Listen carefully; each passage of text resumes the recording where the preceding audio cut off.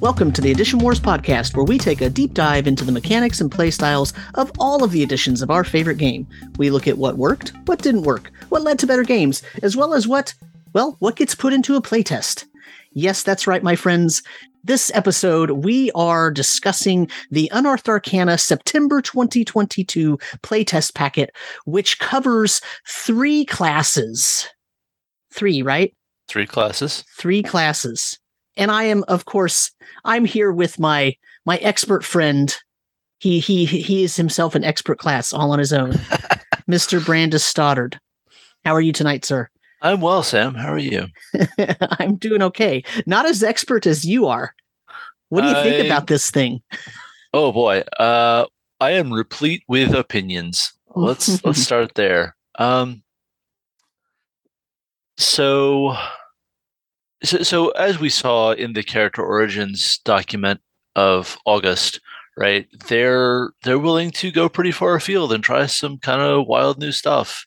And some of the stuff that we saw there has been not exactly rolled back. They're just not testing it this time around. So that's kind of weird. Some of it they're going forward with that they hinted at in August. So it's a real spread of things that we've got going on here. And so I kind of want to go clean through with it. There's only one really big set of things to see on the very first page, and that is the sidebar, what's ahead in the 1D&D playtest. So this packet has only 3 classes and 1 subclass each. We're going to wind up with 48 subclasses in the player's handbook, and I think there's every reason to believe that that's 48 divided evenly among 12, and I'm just going to casually assume that our listeners are at least conversant in the 2014 Player's Handbook and observe that means some stuff is going to fall before Citoyen Guillotine and not make it into the Player's Handbook, since some classes of the Player's Handbook have substantially more than 4 subclasses, while others have substantially fewer. So they're evening that out, and I don't know that that's a meaningful value proposition to me, but whatever. And also, I could be wrong. I don't actually know. I'm guessing based on, 48 divides really evenly by 12. I mean, we can conjecture all we want, but it's kind of a nice number to throw out there, and so I think there's no reason to not think that that it's going to be even. I'm just going to really miss whichever 4 wizard traditions and cleric domains get the knife. Like, they're going to have to bring them back at some point. The game is not complete without them, but here we are. Right. I'm also really curious about what new weapon options for certain classes means. That is certainly a phrase. I don't know if it has semantic content for us that we can interpret at this point. This packet is going to give us a lot of revised feats and 2 revised spells. Then that next bullet, a new system for creating a home base for your characters. That's an exciting promise. Not something we've seen in a DMG in a meaningful way, since I think in our conversation with Teos, we agreed that Chapter 6 of the 2014 DMG didn't constitute meaningful home base creation. Since arguably 2E at the most recent. And 2E is pretty thin, even compared to, a fairly basic text you could imagine to exist. So maybe you want to say 1E, like home base creation has not been a major part of the DMG. So it's very intriguing. Also, revising counter building rules is a very intriguing promise. And we'll see what that winds up meaning. Mm-hmm. But I don't think I have to go too far afield to say that the 5e 2014 encounter building rules have faced some criticism because people don't think they're accurate enough. What that means is a big open question, but we could spend an hour on that, and I think we're going to skip it tonight because we did actually cover that in, the 2021 series in the DMG. So I'm just going to plow into parts of the class. Let's do it. And I don't want to sort of just read the whole document into the record. Sure. But I do want to explain it to our listeners.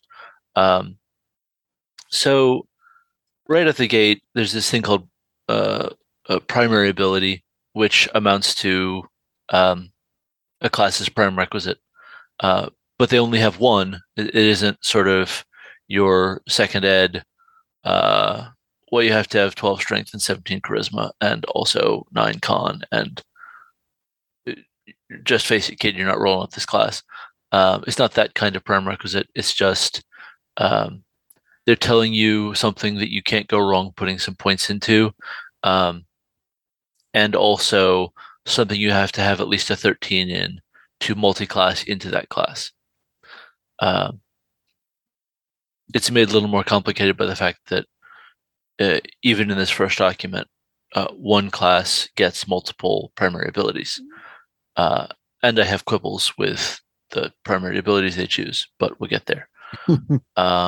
It makes you wonder if they're trying to going back to that even spread idea of classes and subclasses, it makes you wonder if they're going to try an even or mostly even spread of primary abilities. But that's actually a conversation for another day, probably. I'm going to go out on a big old limb and say that the odds that we see any class get flipped to an int class to even that out, so that Wizard isn't alone in the Big 12 of the Player's Handbook. I say the odds of that are vanishingly small. I don't have any insider information here. Just that seems really desperately improbable to me. That's fair. When the Artificer makes it into this revision, which it eventually will, it will be a second int class, right? But I think that we're probably still going to have some int-based subclasses. Like, I don't think the Eldritch Knight or Arcane Trickster are likely to turn to just their physical ability score as their casting stat. That doesn't seem plausible to me as something they would do. They've really, really stuck to only int, wisdom, and charisma are casting stats, guys. For real, I promise. And so I think they're gonna stick with that for EKs and ATs, but at the same time, I don't know that the system has a concept of your subclass has a different primary ability or an additional primary ability. That's what I was going to say next, is that kind of flies in the face of, hey, every class has a primary ability and there's only one of them. Oh, but there isn't only one of them. Even in this document, you're going to see that the Ranger has 2 primary abilities just right at the gate. Right, but I get it. But like the way it's written is, hey, here's a primary ability. It's a great place to put your highest score, right? Yeah. And in their defense, because of some of the changes that are going on in the Ranger, the sort of, this was just theorycraft up till now, wisdom build of Ranger is completely valid now. Right. Because you don't have to go way around your elbow to get Shillelagh or Thorn Whip as cantrips. That's just a thing now. Right. So, like, you could absolutely hang a build on wisdom. But the Ranger's primary abilities are listed as dexterity and wisdom, and the absence of strength is just a strange, wrong-headed choice, because strength build Rangers are great. I'm basing this on personal experience, and they don't really lack for anything. But we'll get to that when we get to the Ranger. So the reason this document is called expert classes is that it's giving us the classes in the expert group. The expert group specifically contains the Bard, Ranger, Rogue, and eventually the Artificer.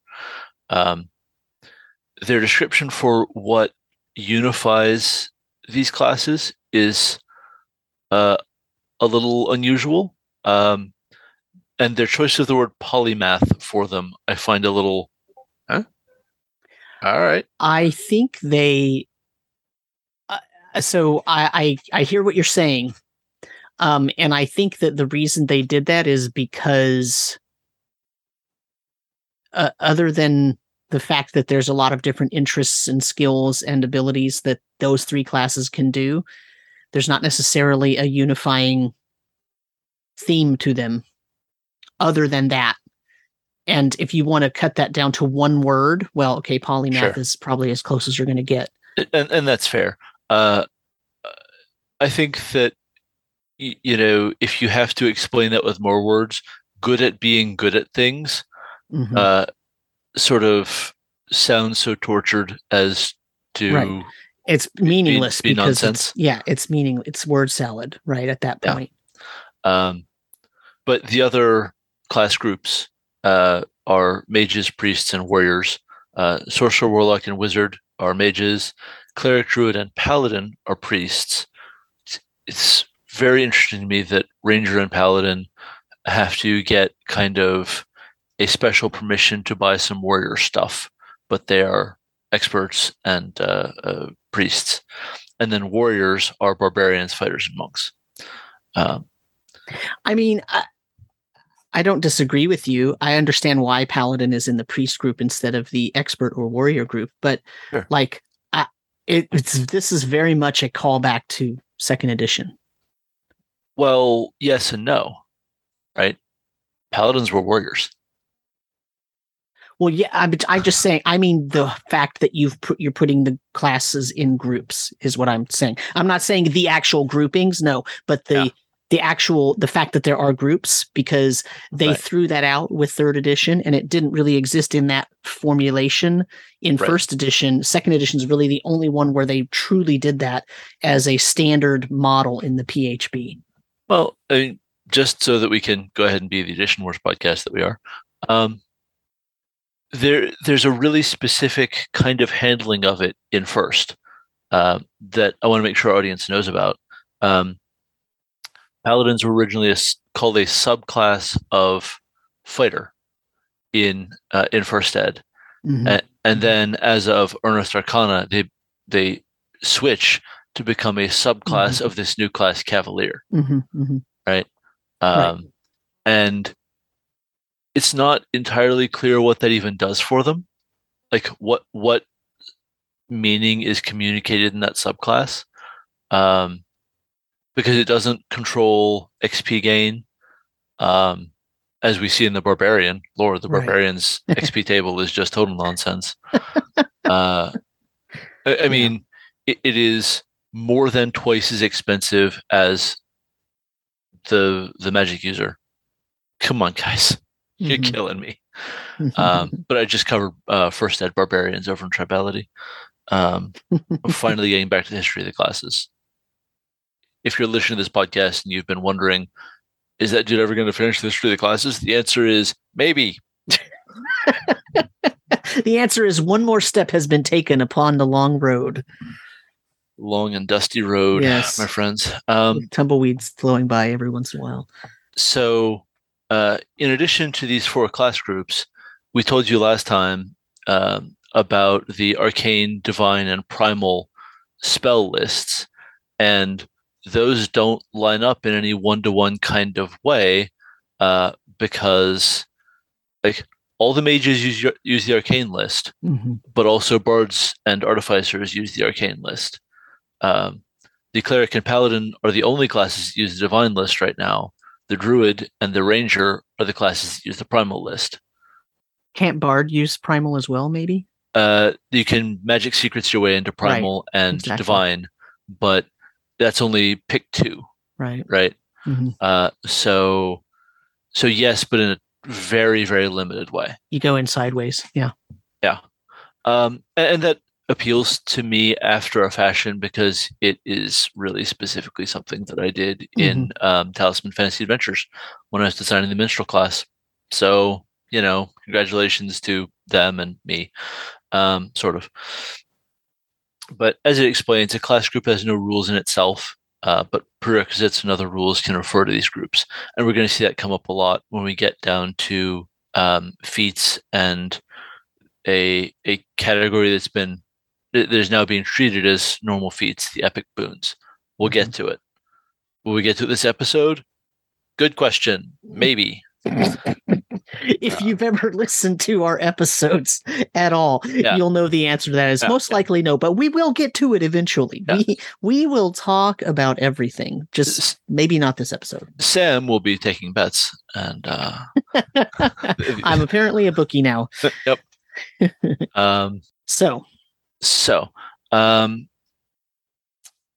The only other thing I really want to hit on this second, well, actually two more things I want to hit on the second page. One is we see armor training underlined, and that underline just means, hey, make sure you check this out in the rules glossary. It might mean something different that you're not used to. Armor training is their new word for armor proficiency, and it's called that because when wearing armor, you don't add your proficiency bonus to anything. So it's not proficiency, it's training. Right. This is an effort to remove multiple meanings from the word proficiency. Right. And I'm sympathetic to that. At the same time, it is kind of destined to create as much confusion or just what now as it dispels. Right.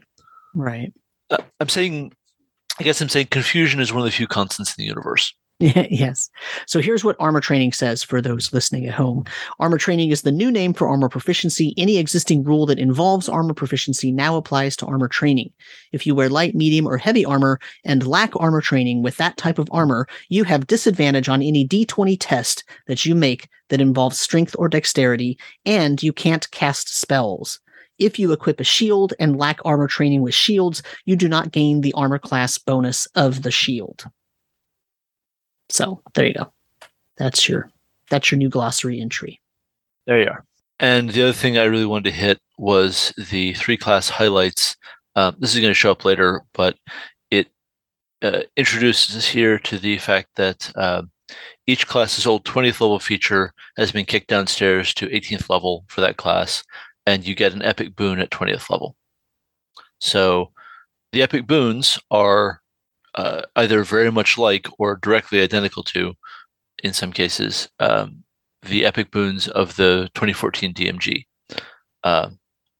They're trying to get those into some actual circulation by placing them at 20th level, a level that famously almost no one reaches.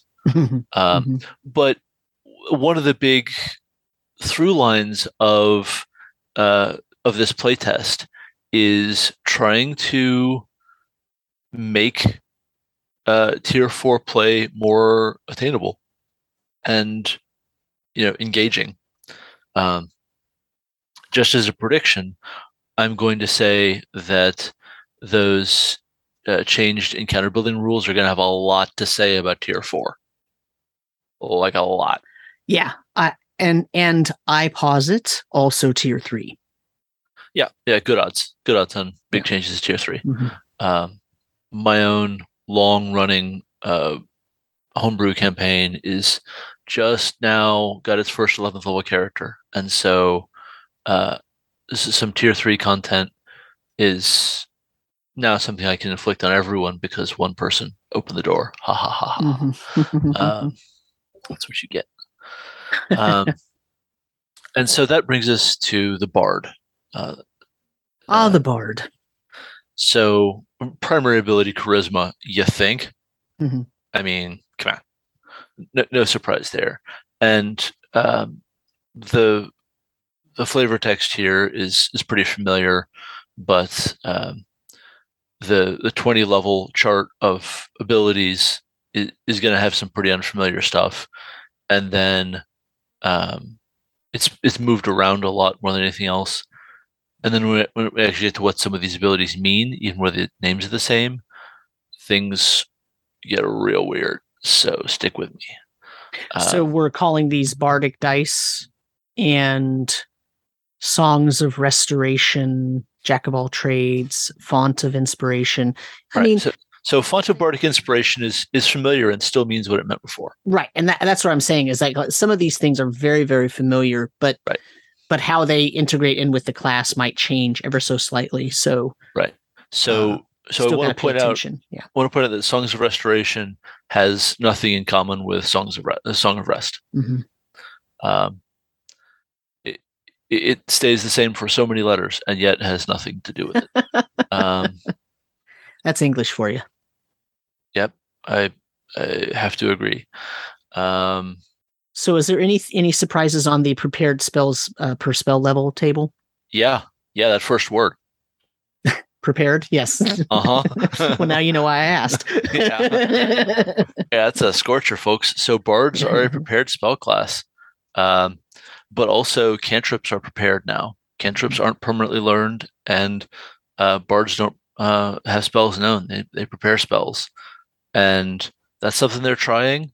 We see it also in the Rangers, so I have to assume it's going to carry through to everyone. Casters, yeah. And I mean, we have no way to know from this document what on earth that would mean for wizards, right? Or sorcerers. But if everyone's a prepared spellcaster and they prepare from the full list rather than a spellbook limited list, then it's not clear what it means to be a wizard, or if they're doing away with the spell chase game. And I don't want to jump the gun, but if the spell chase game is gone, I might be out. I love it so much. We don't have any knowledge in this playtest packet about how new spells are going to be learned. Is that correct? What do you mean by new spells? Well, so if you prepare spells from a spell book, how do you get that spell into the spell book? What's a spell book, please? Well, that's what I'm saying. That's the point I'm making is that the classes that have spells in this packet do not use spell books. Right. But if so what we're going to see, we're getting a little bit ahead of ourselves. So full disclosure, I haven't had a chance to look at the entire packet. So that's why I'm asking, because I really am asking, is that correct? Because we don't know from this packet about spell preparation, really. So the situation with bards, for example, we can get a pretty good guess from this. Let me set it there. So the situation with bards is that when they prepare spells at the end of a long rest, like any other prepared class we've ever heard of, they're choosing from all enchantment, illusion, transmutation, and divination. Divination, enchantment, illusion, transmutation. From the entire list of the levels they can cast. Right. Wow. Okay. And they prepare a number based on their number of slots in that level. So, for example, once you're 5th level, you're preparing 4 specific 1st level spells, 3 specific 2nd level spells, and 2 specific 3rd level spells. But then you can spend however you want. Right. Right. So you can cast both of your 3rd level slots on the same spell. Yeah. If you prepare 4 different 1st level spells, but you want to cast one of them twice, you can use to the 2 slots because you prepared that spell that day. Right. But it's a much less flexible, do whatever you want spell prep than the 2014 Player's Handbook. But a limited list, but still expansive because they get four schools of magic available. Sure, they're running,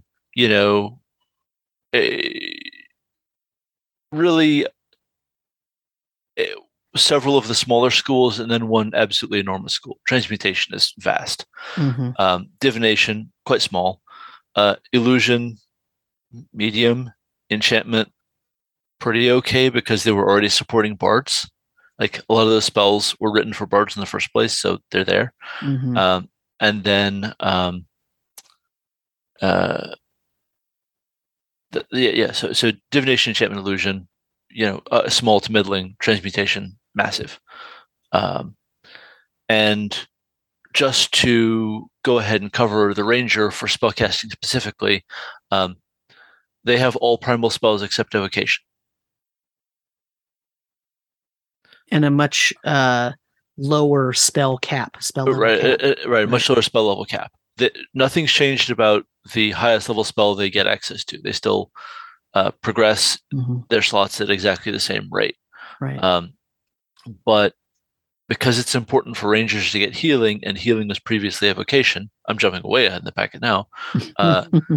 All healing spells that are not specifically raising the dead have been refiled from evocation into abjuration. Okay. And that's a really strange school for me. I don't know why it's in abjuration. It doesn't really fit most of the classic definitions of abjuration. Yes, it's keeping something alive, but that's not enough. But we see a number of other very strange school changes just so that bards will keep getting that thing. You'll note they don't have evocation, so Thunderwave and Shatter had to move into transmutation. Right. Which, I mean, thematically is quite the stretch, my friends. Quite the stretch.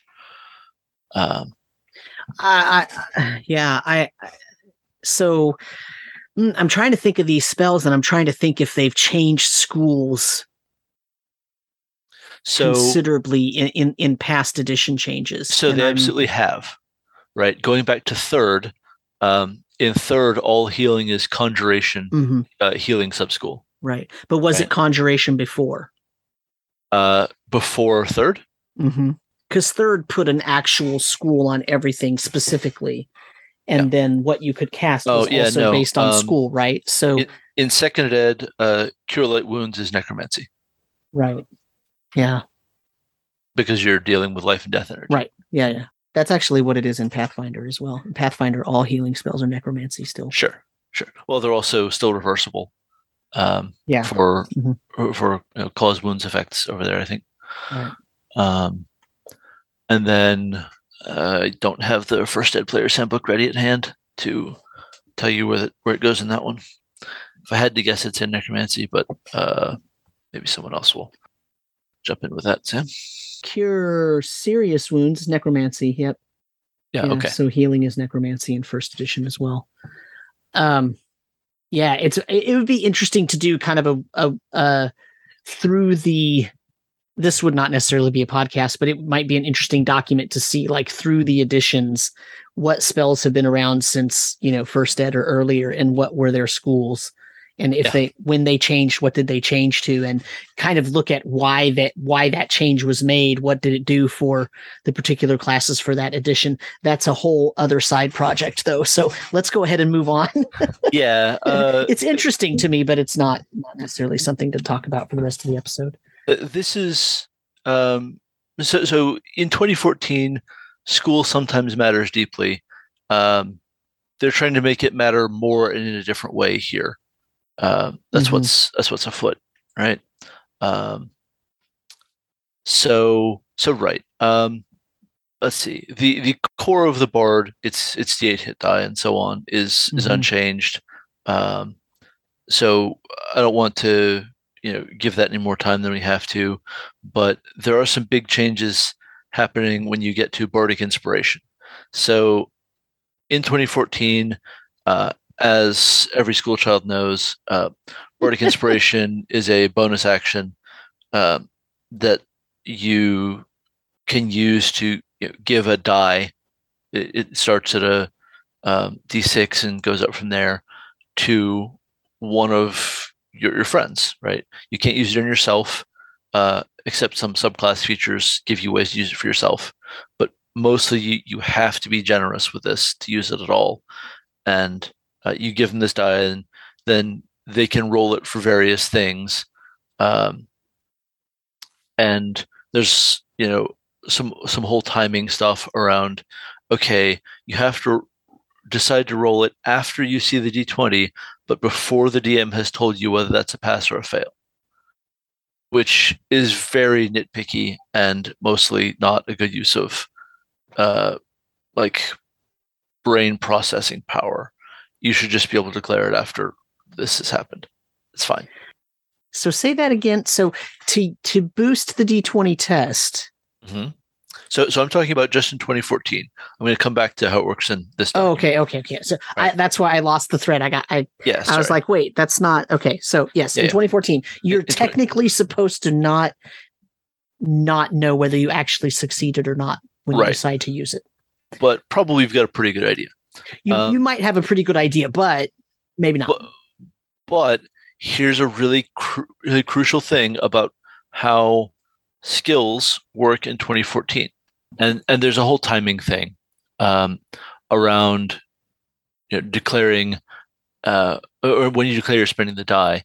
It's just that you get into situations where passing and failing are not sufficient descriptions of what's going on, either because you have ranked success, so you get this result if your die roll is 10 or higher. You get this result if your die roll is 15 or higher. This result if your die roll is 20 or higher. Right. We see that especially in the downtime actions of Xanathars. It's a big thing there. It can be a thing elsewhere. Adventure writers like to do that kind of thing because, frankly, a lot of DMs actually just do that in their home games, and the adventure writers don't remember that it's not the technical official rule. Yeah. But I'm not really sure that even the WotC official style guide would yell at you too much for it because, again, Xanathars. Yeah. So the other place you see it are things like when you roll a perception check, and that's just applied to multiple stealthy creatures in the area who all have different DCs. Like if you see Alice but not Bob, did you succeed or fail? Right. Yep. And this is a real thing that causes weird issues with some subclass rules. I had a player playing a Soul Knife who wanted to use his psionic die to boost his skill check results, but we couldn't agree. And this is not contentious. We aren't mad at each other. We just couldn't come to a satisfactory answer, is what I really mean to say, on had he failed or succeeded. Well, it was a perception check. He got information, but like, could he have gotten more? Yeah, probably. If he rolled a 25, it would have probably come up with something more useful to say, right? Because that's a fun way to do things. It emphasizes, hey, you did really awesome. Here's a cookie. I think that players like it when really high results get really cool effects. Right. If two PCs are doing the same thing and one of them rolls a 15 and one of them rolls a 25, and you say, okay, here's what you both see. Yeah. It's like, well, so I wasted a 25 on the same thing I could have gotten a 15 with, Yeah. And I mean, that's just like human nature, right? Like I got a higher roll. I want to know what else I get extra. And in a lot of ways, D&D is not built for that. Even if DMs do it, it's not really, necessarily built in. It's not baked in. Well, it's possible, but and you've also got your like if you fail by more than 5 effects. Now, failure is pretty clear there. It's right in the phrasing, but that's a place where there's multiple kinds of failure is what I'm trying to get at. So in this, things are changed a bit, and they're trying to, among other things, get rid of contested skill checks. Contested skill checks are one of the places where both sides roll, and success and failure are a little more complicated. Also, in a contested skill check, it is not clear in the written rules what happens if the results tie. So 5% of the time, which is a problem for, say, perception and stealth. And I keep bringing that up because in the rules glossary, we're going to get to how they're trying to rewrite hiding with the new hidden condition and the hide action.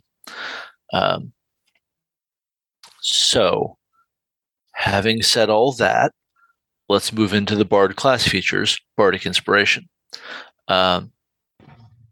So, they've cut down the number of uses that you get in the early game. Previously, it was your charisma modifier in uses minimum 1. Mm-hmm. Now it's your proficiency bonus uses. There are some bards in this world, poor benighted souls, who are starting play with a 14 or 15 charisma. I'm so sorry. It's not most of you. Most of you start with a 16, a 17, maybe an 18. And that's great. That's lovely. But that means that this is a net loss of uses for you, right? Mm-hmm.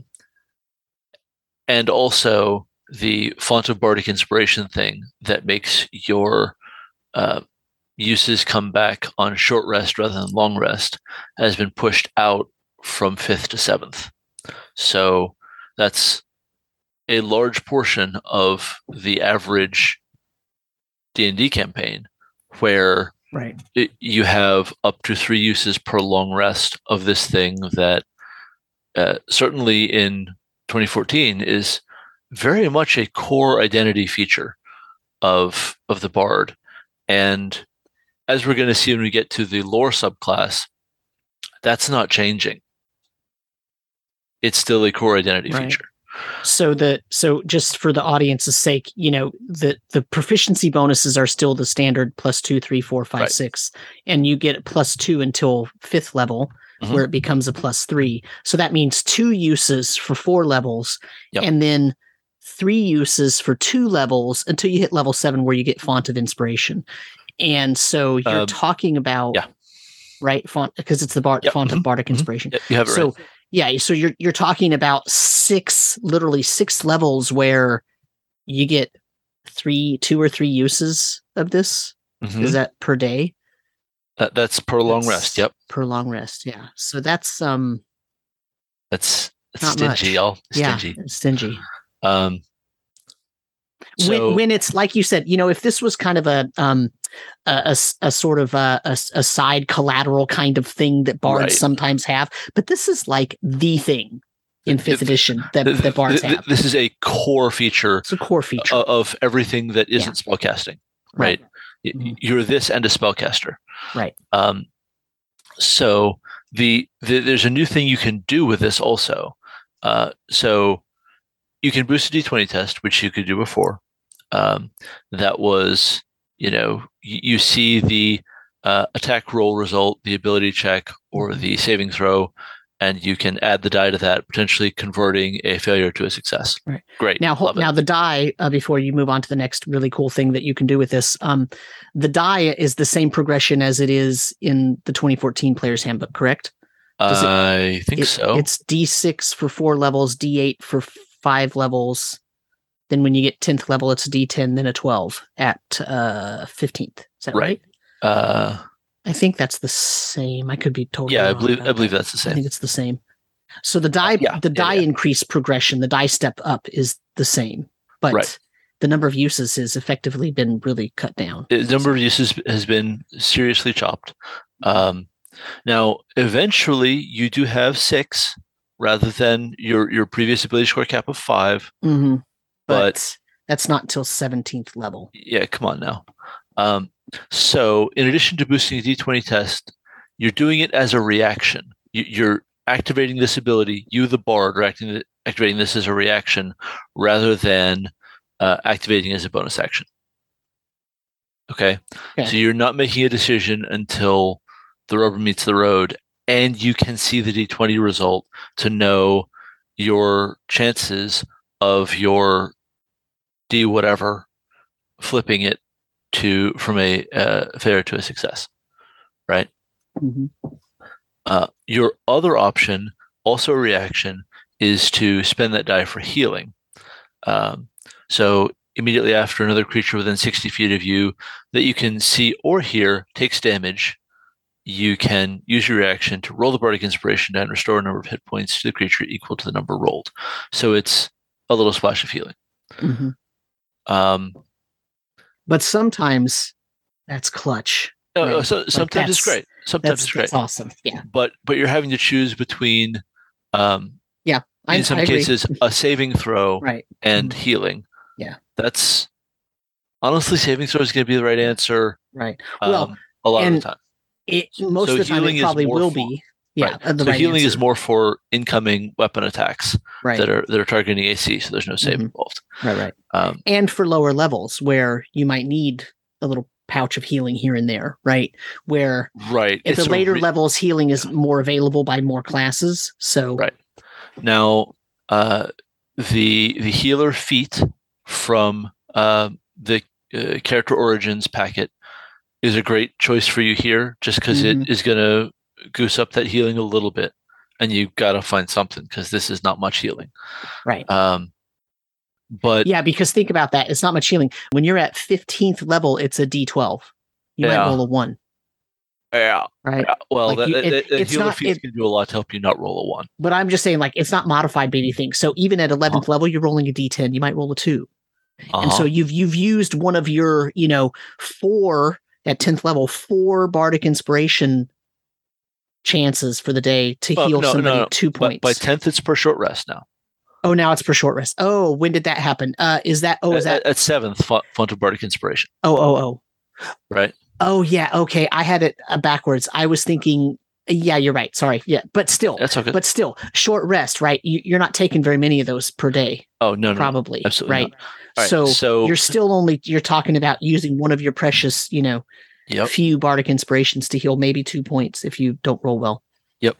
So, like let's say you were to roll average every time. You're talking about 3.5, 4.5, 5.5, 6.5. Mm-hmm. Right. Okay, 6.5 points of damage at 17th level. Mm-hmm. Heckin' great, my guy. Yeah, that's like I broke my fingernail. Right. So that's your first level healing feature. Remember, I just went over all of the spells you have access to. Right.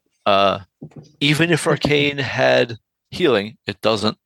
It would be an abjuration, like I said earlier, but it's not because Arcane doesn't have healing. So at first level, that's your whole healing, right? Mm-hmm. Unless you pick the healer feat, which I'm going to continue to recommend. Right. So yeah, that was a little piece of gold in that packet. Yeah, it was a nice one.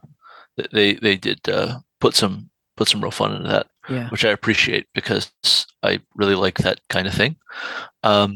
So it's at second level that you get a feature called Songs of Restoration that gives you Healing Word.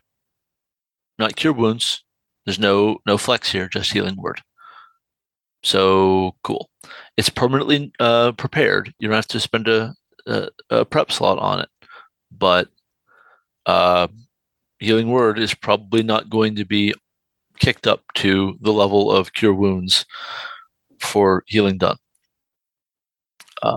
So that's a thing. Songs of Restoration also gets you Lesser Restoration at 4th level. Note it's a level behind. Mass Healing Word at 6th level, still a level behind. Freedom of Movement at 8th level, same. And Greater Restoration at 10th, still a level behind. So this is kind of a hard shove away from being the party's main healer. I think that's a really strange choice. It makes me wonder what we're going to get from some of the priest classes. I mean, my conjecture. Sure. They're making sure that the bard is strongly in an support class category. Yeah, healing is a support function. Right. But well, yes, but it's not your uber main thing though. So that's, I guess, maybe support class is the wrong way to say this, but I am advancing the argument at this point. I could have said it earlier, but here we are. Yeah. I'm advancing the argument that this is a bard class that has had one of the core bard identities of the 4th and 5th edition bards stripped away from it and had nothing put in its place. This is not a bard that is a competent primary healer. Not until 10th level, which is too late. If you didn't have a primary healer before then, it's too late. Now, you can spend your 1st level and 4th level feats to get access to Cure Wounds as a spell, one way or another. You can buy a magical adept and you have Cure Wounds. So great, you're a real healer now. But that's explicitly outside of the bard class, right? Like, you're going to features that anyone can get access to. So saying that's a way for a bard to be a healer is like saying it's a way for a wizard to be a healer. Accurate, not helpful. Right. So, I guess, see, when I was saying like a support class is the kind of wrong way to say it, but the way I was meaning it was not a main class that is really particularly good at a particular thing.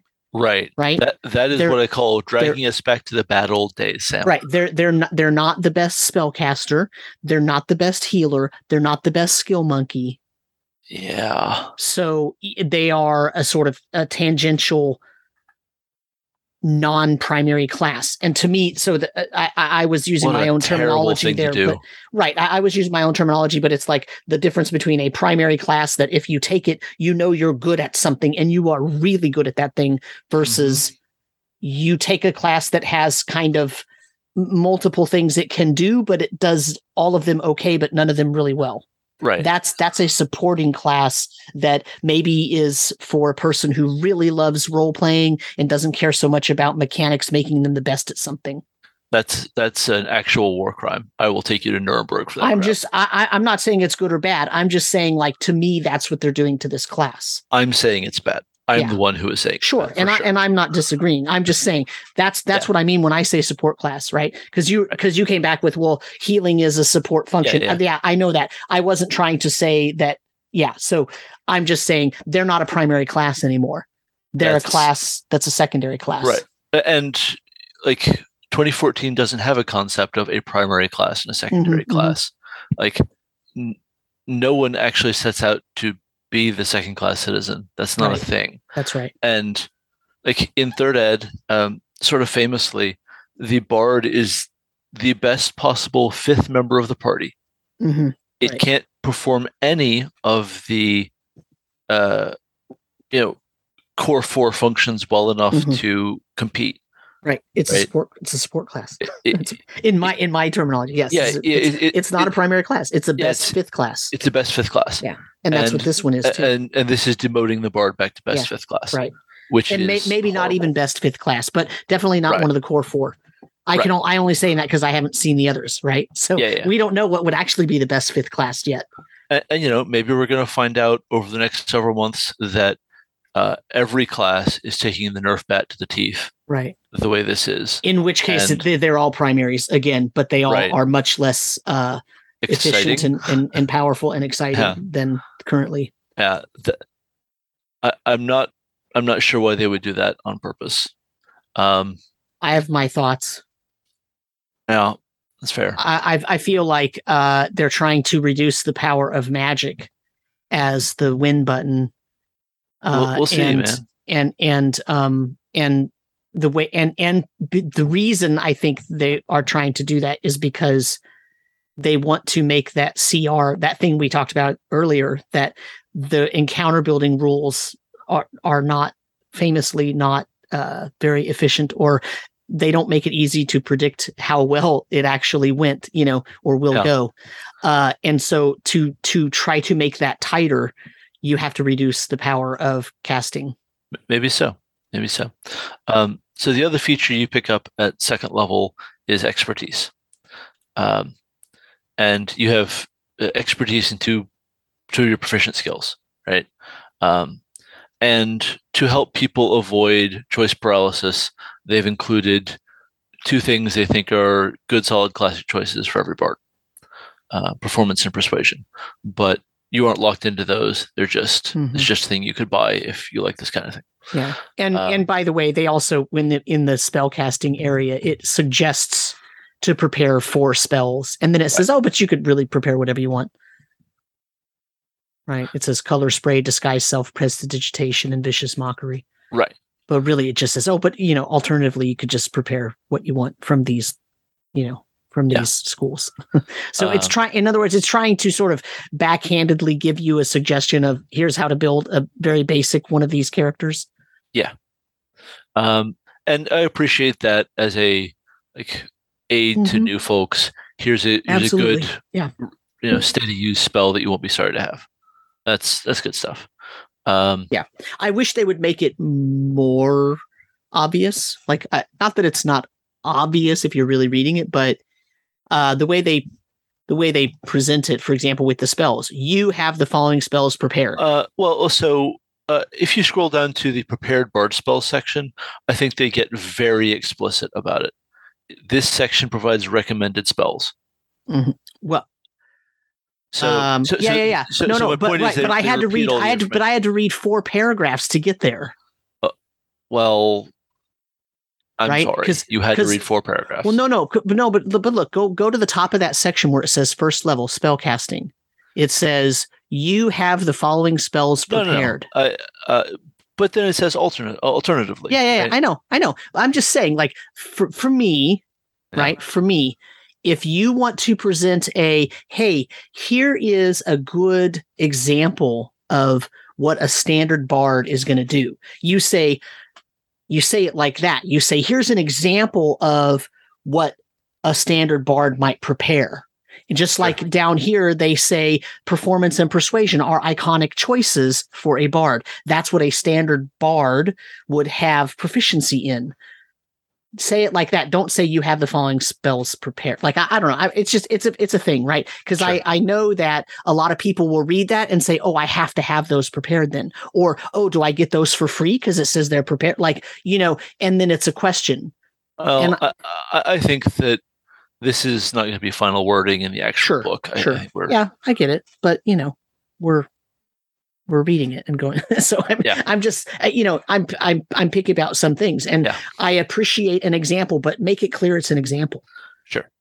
So the next thing I want to really, really hit hard is the bard subclass part. Now we're going to only see one subclass here for each class. It's fine. We're going to see College of Lore. Mm-hmm. It's great. It's lovely. The core thing to see there's a huge change is that bards now get subclass features at 3, 6, 10, and 14. Mm-hmm. 10, because in 2014, the bard progression has this just huge gap. It's 3, 6, 14, which makes bard subclasses much harder to design. It was one of the major problems with their effort to create subclasses that more than one class could take that we saw in Unearthed Arcana late last year, I guess it was. It's been a while. Yeah. It's blocked them from doing some stuff that I think they wanted to do, and so I think they're at minimum making sure bards get subclass features more steadily, because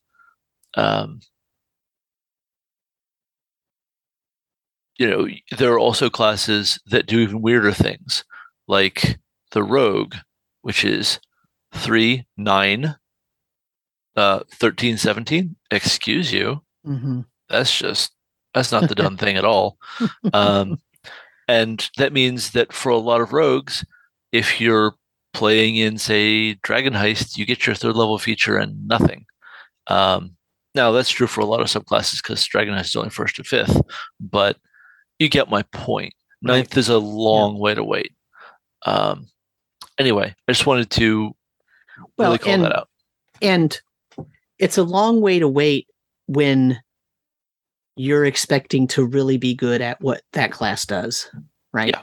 And yet you've got this huge span of 6 or 7 levels between when you got your last kind of class thing that you do that makes you that class, and then you wait 6 levels to get the next thing you do to make you that class. Like, it just feels like a long stretch. Yeah, I agree with that. So, I'm reading Jack of all trades. So Jack of all trades is unchanged. This is the completely recognizable thing from before. Yeah. It's just kicked up from 2nd level. You're waiting a lot longer to get this thing. Yep. Also, I notice ability check and musical instrument both have underlines under them, so we'll have to look at that glossary. So they aren't changed from the previous packet. Okay. Oh, it's okay. It's the same. All right, got it. You're on good footing with ability checks, except that they got rid of 1 as auto fail and 20 as auto pass. Okay. Now you get inspiration on a 1 if the 1 carries, and you get nothing special on a 20. But hell, you got a 20. Right. Yeah. And then with attack rolls, just get this out of the way. This packet uses the 2014 rules for critical hits. So PCs can crit, NPCs can crit, and both weapons and spells. Weapons, spells, and unarmed strikes all can crit. Shocking. So I believe we predicted that's going to go out. Oh, yeah. It was massively unpopular. They are saying in Jeremy Crawford's video with Todd Kenrick that they haven't even received the surveys at the time they made this document, and that's correct, right? The survey was open till the 26th. This packet dropped on the 29th. Folks, they were not responding to that survey. On the other hand, the backlash was swift and loud. Yeah, the backlash was a thunderous wave, which is actually a transmutation now. No, sorry. Yeah. All right. So Jack of all trades, like I said, has been kicked up from 2nd. And then Font of Bardic Inspiration, I've talked about a bunch. I didn't talk about the other thing it does. So in addition to letting you reset Bardic Inspiration on short as well as long, it also lets you reroll once. I see. That's on the next page. They hit it. They nice. The layout didn't do them a ton of favors here. That's all right. But it's 2 paragraphs. Yeah. They had to break it somewhere. But that's actually the solution to the I rolled a 1 on my D12. Right. Cool. 1 hit point at 15th level. Heckin' sweet. Well, you could still roll that 1, but you're rolling snake eyes on D12s, which is less likely. So 1 in 144 shot. So what can you get? So 9th level you get 2 more expertise slots. You're running around with double proficiency in 4 skills, which is a bunch. That's a bunch, y'all. And as we're going to see, it's also possible to buy more expertise with feats. So that may or may not be a thing you care to do as a bard, but you can. And then 11th level, and again at 15th level, you get a feature called Magical Secrets. At 15th level, it's called Further Magical Secrets because it's technically sort of different. But let me actually get to this. So you choose one of the 3 spell lists, Arcane, Divine, Primal, and you can prepare 2 more spells from that list, from anywhere on that list, no restrictions. So you could choose Divine, right? And then you can pick any 2 spells from the Divine list. And that's, again, preparing. You're doing it every time you finish a long rest. And it's from any school of magic, so you're not even... Well, so your 2 slots that you get at 11th level are locked to 1 school. Right. But And it's then any again at school, so 15. it could be one of the not one of the four that the bard is Yes, supposed correct. to be choosing from previously. So this is a way that you can grab Fireball if Right. that's your deal, or you can pick up Divine or Primal for, I don't know, Cure Wounds and Revivify. It's just that you're not really waiting till 10th level to be the party's main healer. That's not how that works, right? Sorry, 11th level to be the party's main healer, because they needed maybe someone who could do that stuff at lower levels. So I object on that line of reasoning. I think that they just held back on this too long. If this feature showed up at around 7th, at least you get Revivify, easy for me to say, somewhere close to when a and please hear the scare quotes here, real main healer was getting that spell. You mean when a non-support class would get it? Yeah, that's what I'm saying. Using my parlance of what support means. Yeah. Yes. But you get to choose 2 different spell lists and grab 2 spells off them, first at 11th and at 15th. So that's really nice to have, but it is a long time to wait for something that is addressing a critical gap in your playstyle. That is not functional, right? I mean, think about it like this: like, it doesn't sound like it's that big of a deal, right? 11th level, 15th level, but honestly, well, I've only played 2 campaigns of 5e that have gone above 10th level. Right. And one of them, I had to jump the characters a couple of levels to get up, because I had to get them up to a much higher level. So it's not even like we experienced level 12 and 13, because I skipped them from 11 to 14 at one point or something like that. So, sure. I'm just pointing out that, I'm telling on myself a little bit, but you get the idea what I'm saying, that it's very rare for any group to consistently get up to 15. And I mean, I play all the time. I mean, like, I play a lot of games, right? Yeah. And I'm not getting consistently up to 15th level.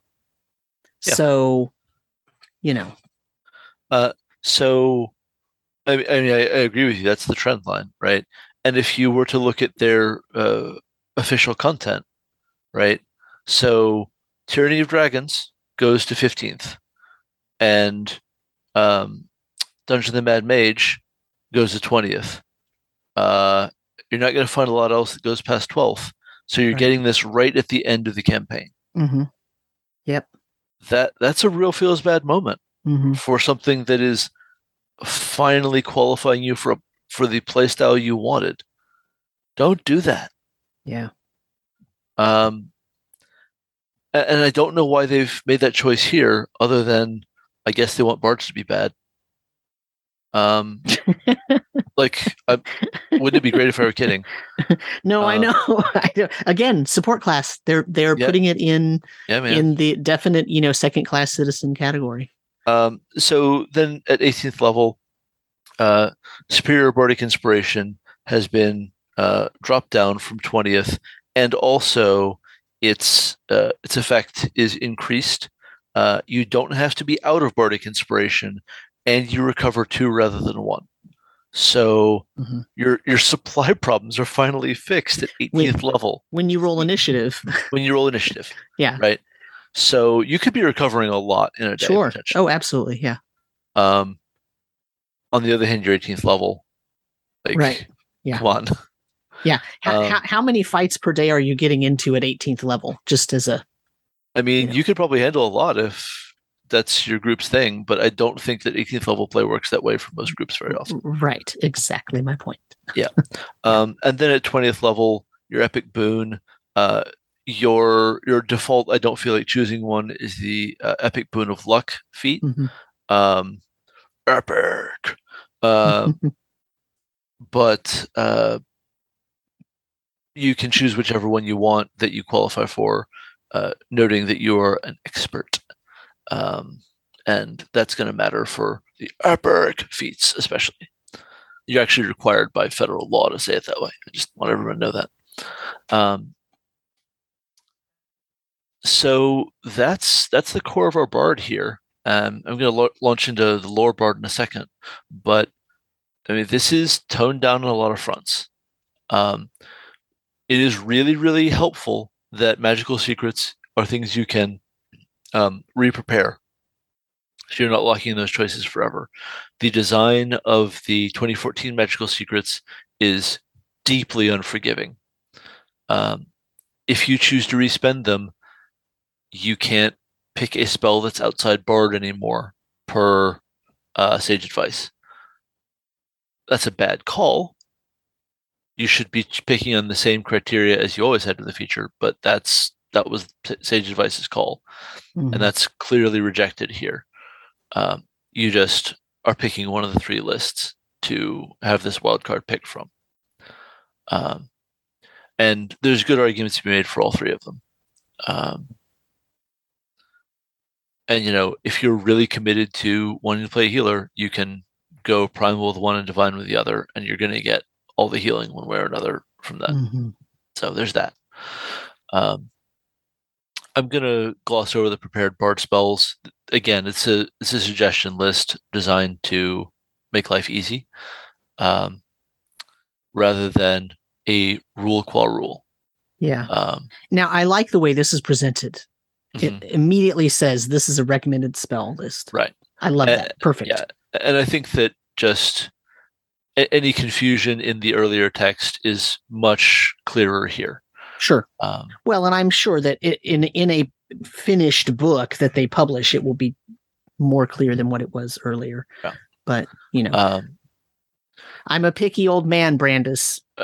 Sometimes there's some stuff that I'm just like, That's fine, dude. I'll get off your lawn. Stop hitting me with your cane, old man. Yeah, something like that. Hey, look, everybody, an old man's talking. As a teacher, to get back to the actual topic at hand here, as a teacher, if you put two sentences next to each other and one of them is a suggestion and one of them is the real rule, like that's confusing to people. Sure, that's fair. And so that's why it kind of strikes me as, I wish that was clearer. Sure. You know, so that's the only thing. I absolutely believe you've had plenty of time to critique bad textbooks. Yes. Anyway, moving on. Bard subclasses. so we have the College of Lore here. Obviously, it's one of the core Bard subclasses from the Player's Handbook, right, in 2014. And so it's going to be very familiar. It's one of only two that made it into the 2014 book. And the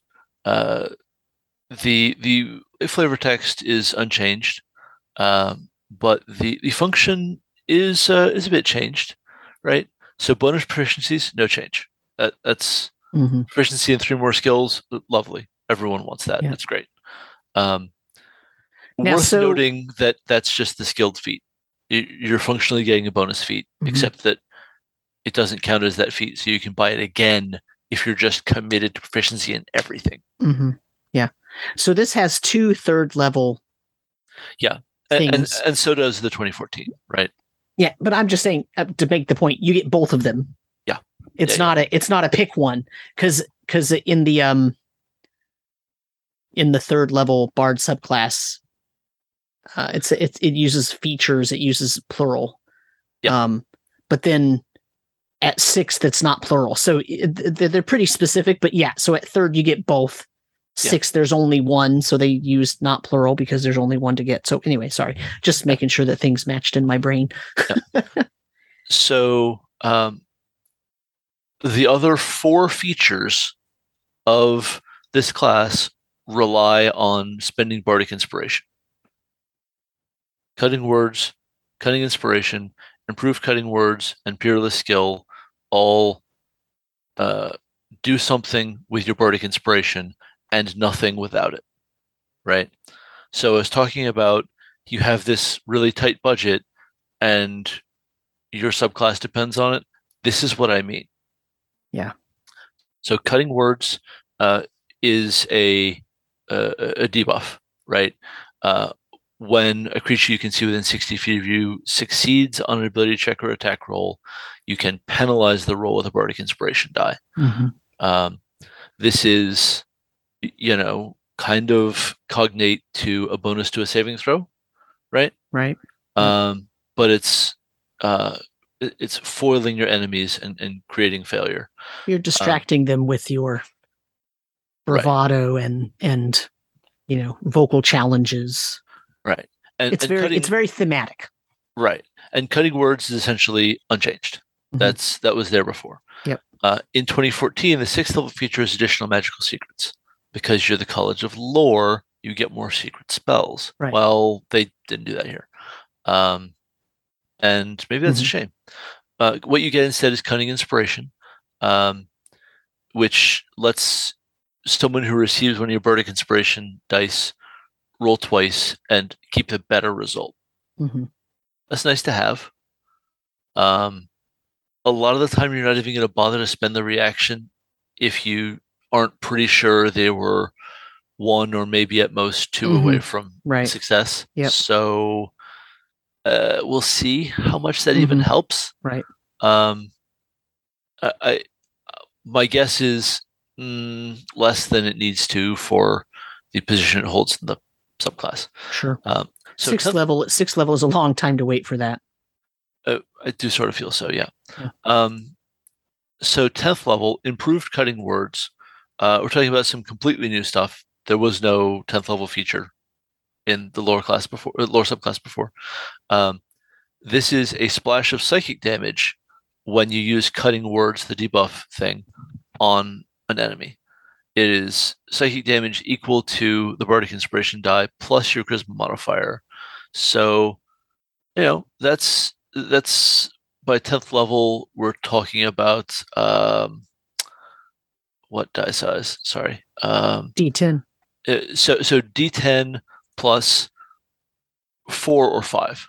That's the equivalent of a nice solid weapon hit with psychic damage. And you're also, it's accompanying the original cutting words. So you're also subtracting a number from their roll. So that's a nice little combo. That's pretty cool. Yeah, I like it.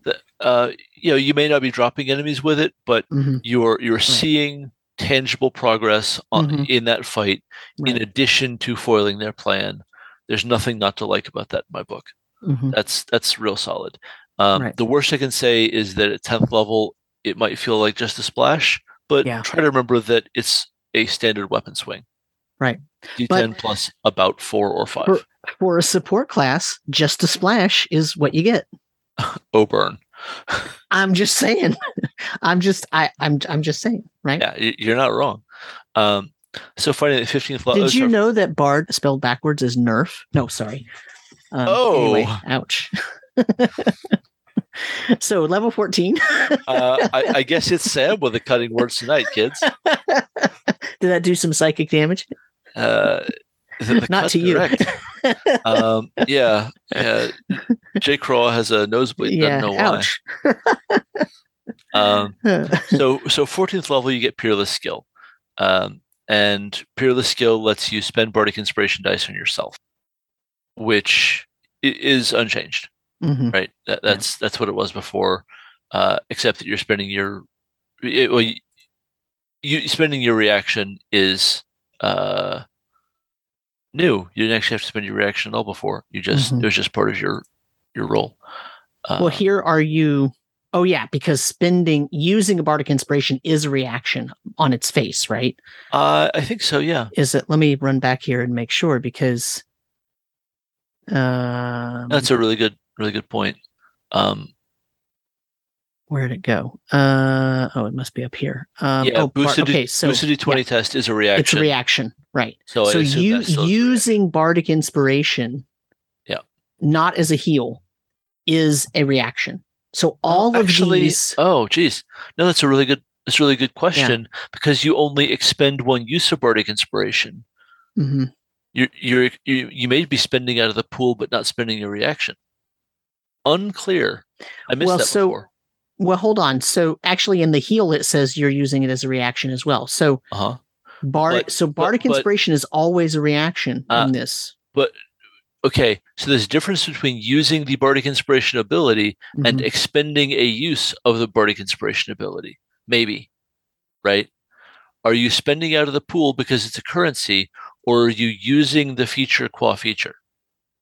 Let's see how this is worded down here. Now, I don't think this is a deal breaker either way. I want to be clear. So right? cutting words forces you to use it as a reaction. Mm-hmm. And so that's clarifying your action economy. Right. Right. And then so if they need to say you can use your reaction to expend, right? That's more similar language. Use your reaction to expend. There. This just says you can expend. So I'm going to argue that Peerless Skill doesn't use a reaction. Doesn't use reaction.